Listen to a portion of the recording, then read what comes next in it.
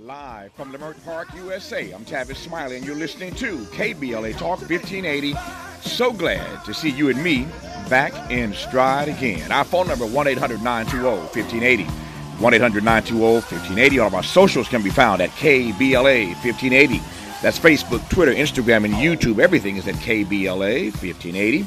Let me invite you right now to download our app, which is also at KBLA 1580. Download the app right now and take us with you anywhere in the world and listen to us in real time, no matter where you are. Listen in real time so long as you download the app right now at KBLA 1580. Should you miss us any day in real time, check out the podcast of our program by going to the app, the website, Anchor, Spotify, Apple, so many places to get the podcast of this program and listen at your leisure should you miss us any day in real time. But I am delighted to have you along live with us today for the next 3 hours.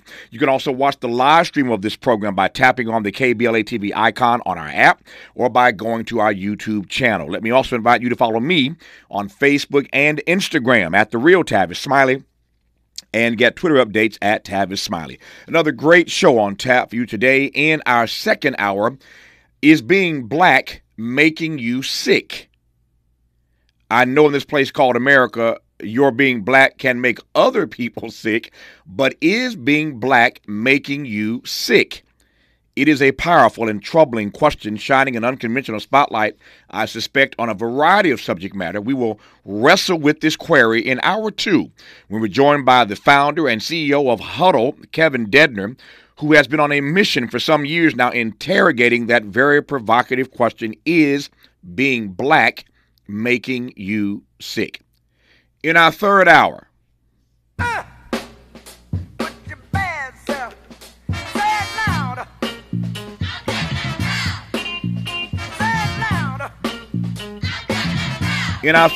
Columbia professor, award-winning author, scholar of race, culture, and power, Dr. Shauna L. Redmond joins us for a conversation on the historical impact of music in our protest.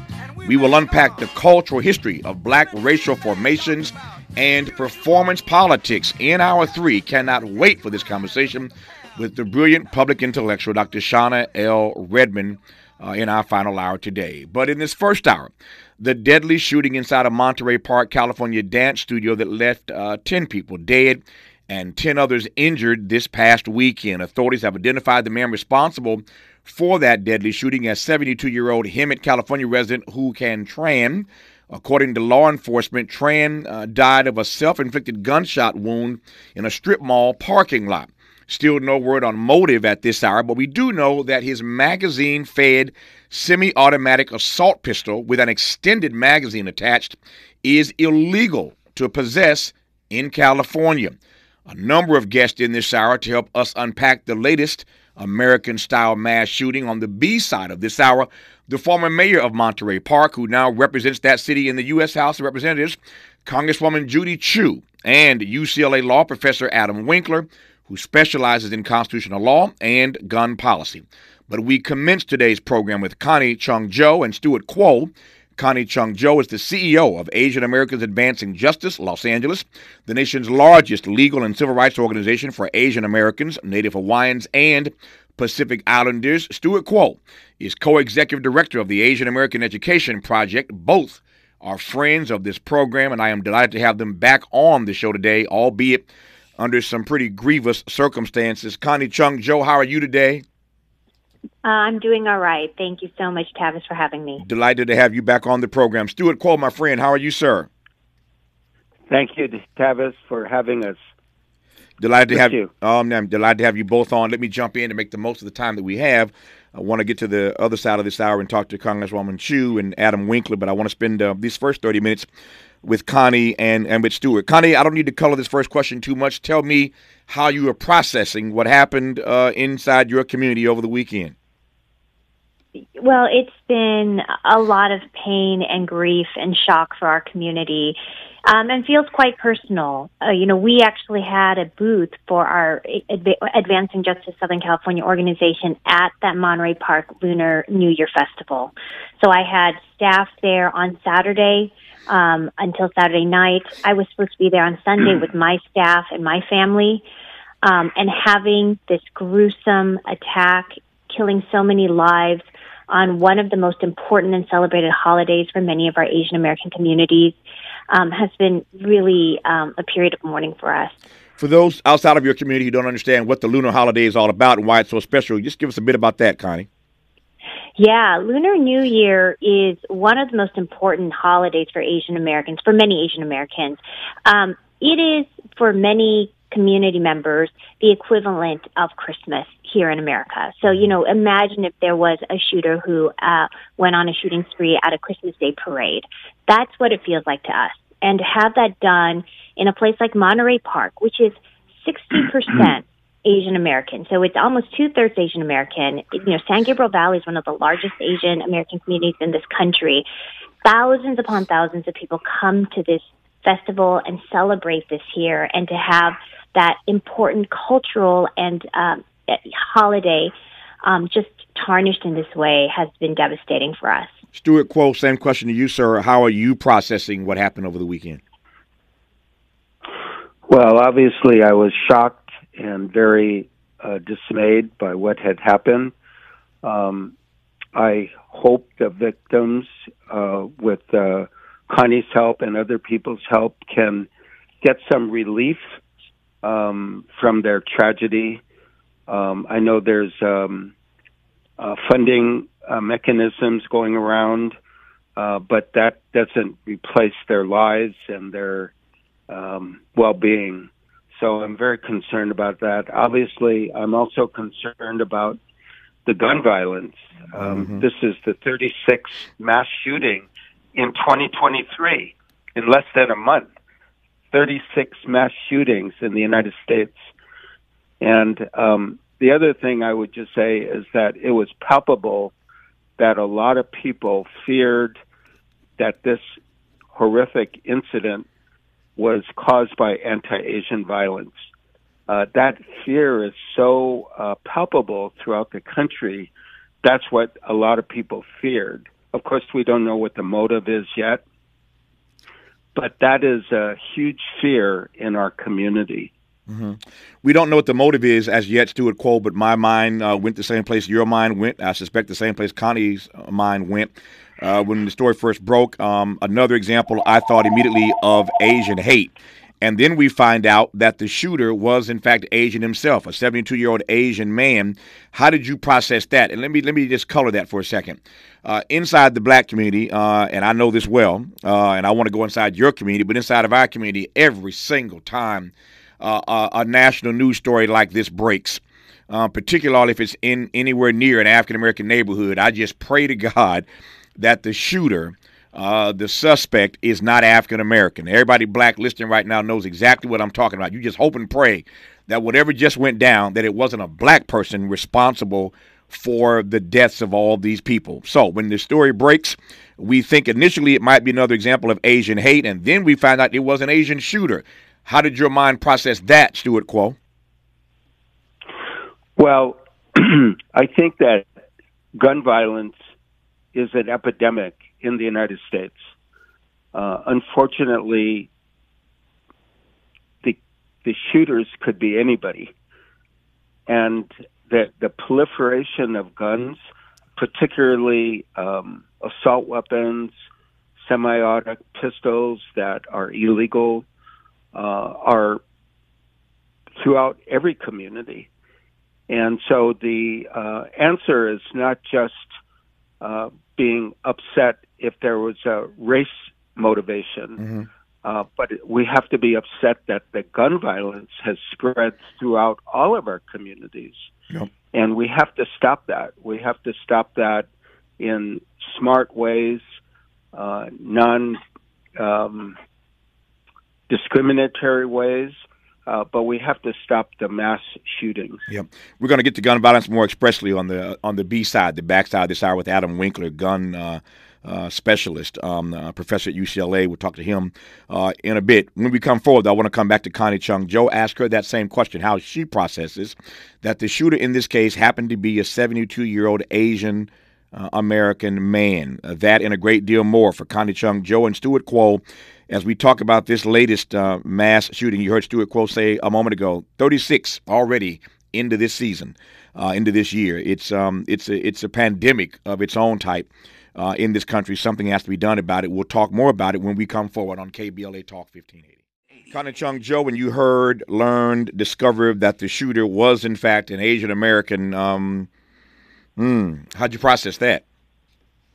Well, first, Tavis, what I would say is, regardless of the intent of the suspect, what we have to keep in mind is what was the impact on the community when we lost these 10 lives and had 10 more injured.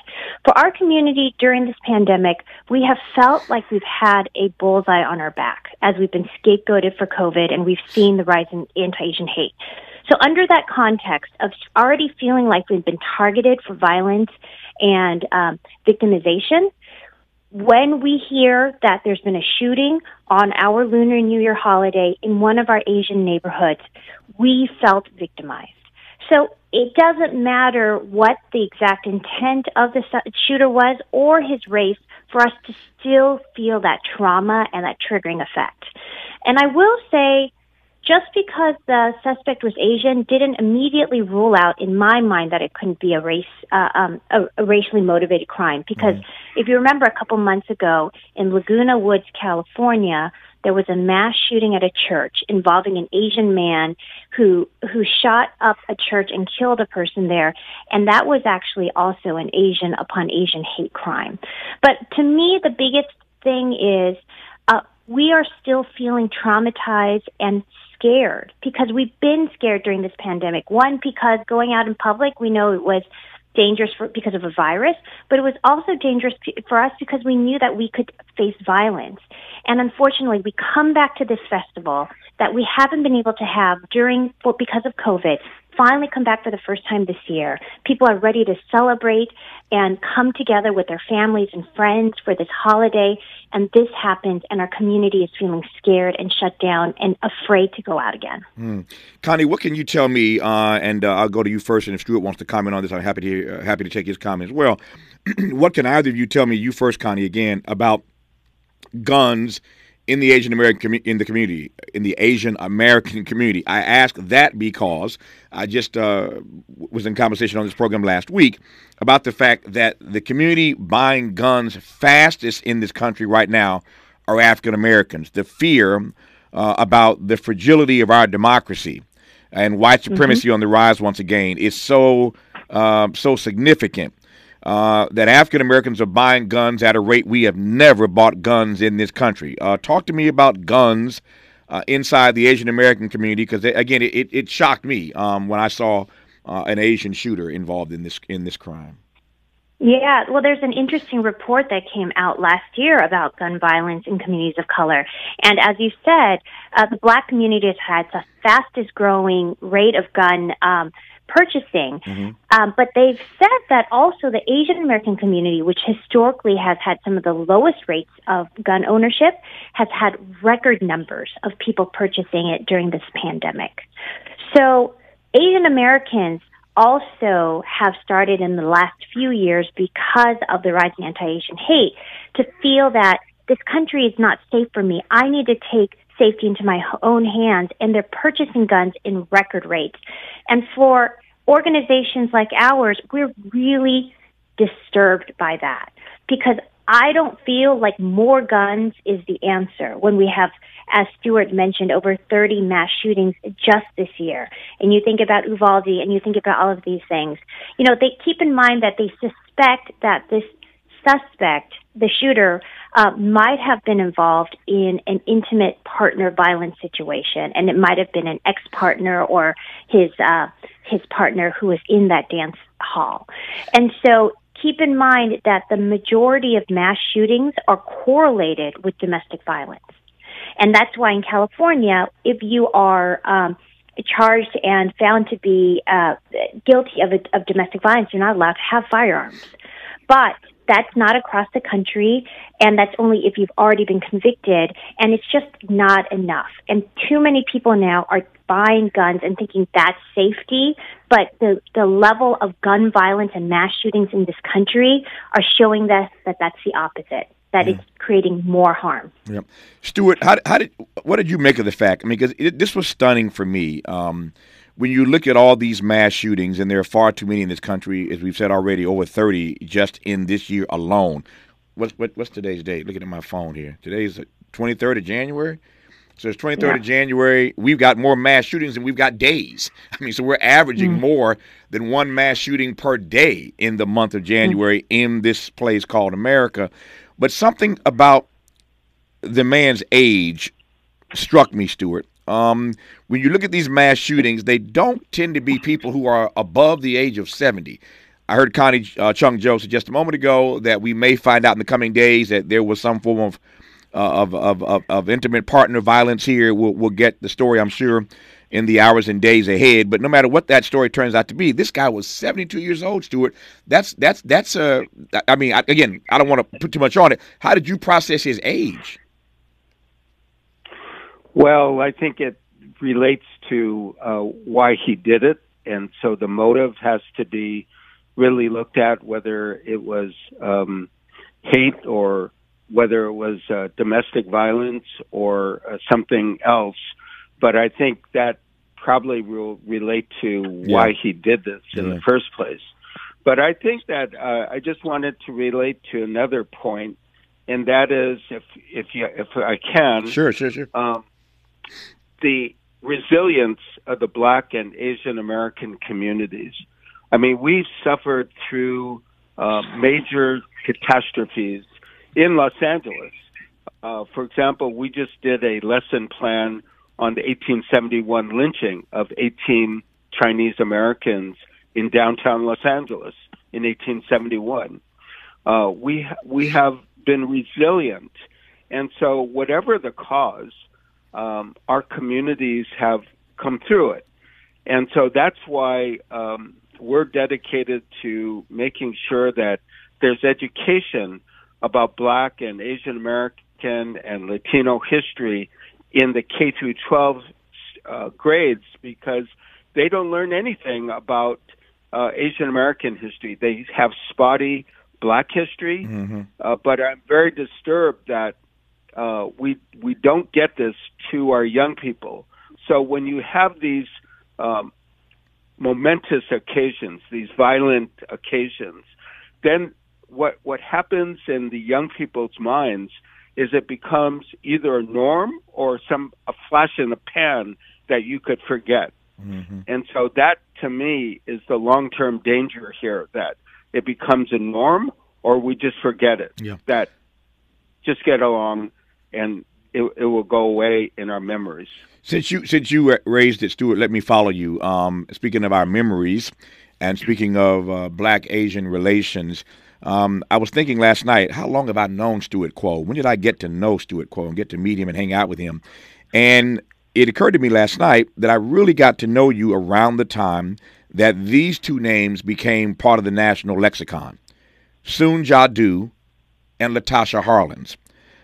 Stewart knows exactly where I'm going. Connie Chung Joe knows exactly where I'm going. Soon Jadu, Latasha Harlins, young Black girl walks into a store. She ends up being shot and killed by an Asian American store owner, and all hell broke loose in this city and across the country. I raised that, Stewart, because as Asians become more armed and Black folk become more armed, and we still have to engage each other in the community, and everybody's packing, what am I to think of the future? Stewart? Well, I think that I think that the danger is definitely there, and what is more important is what has to happen in our communities and between our communities to increase education, increase understanding. We did not agree with the sentence on Song Ju-do. We thought she received far too light of a sentence, but we believe that there has to be full understanding, because what we cannot do, which happens to us as Black and Asian Americans, is the actions of one person become the norm or how all of us are seen. And so the actions of one Korean American merchant colored the relations between our whole communities. That is very unfortunate. We have to understand the whole community. Otherwise, we become racist ourselves. Nope, I get you. Connie Chung Joe, last 2 minutes I give to you here, about 90 seconds actually. How do you see your community processing its way through the pain? I know, as I said many times on this program, you don't close on the death of loved ones like you close on a house. It's nothing like that. This pain is real. It's as real as rain. But how do you see your community advancing, moving forward from this tragedy? Well, Tavis, I think one thing is we are really pushing forward with letting our community know these are resources available. This is how you get mental health services in language that are culturally specific. These are the victims' funds that we have set up under GoFundMe. This is how we come together for our community. And we're telling the community we need to still find a way to heal, because Lunar New Year is something that we are going to continue to celebrate, and we're going to continue to find a way to come together.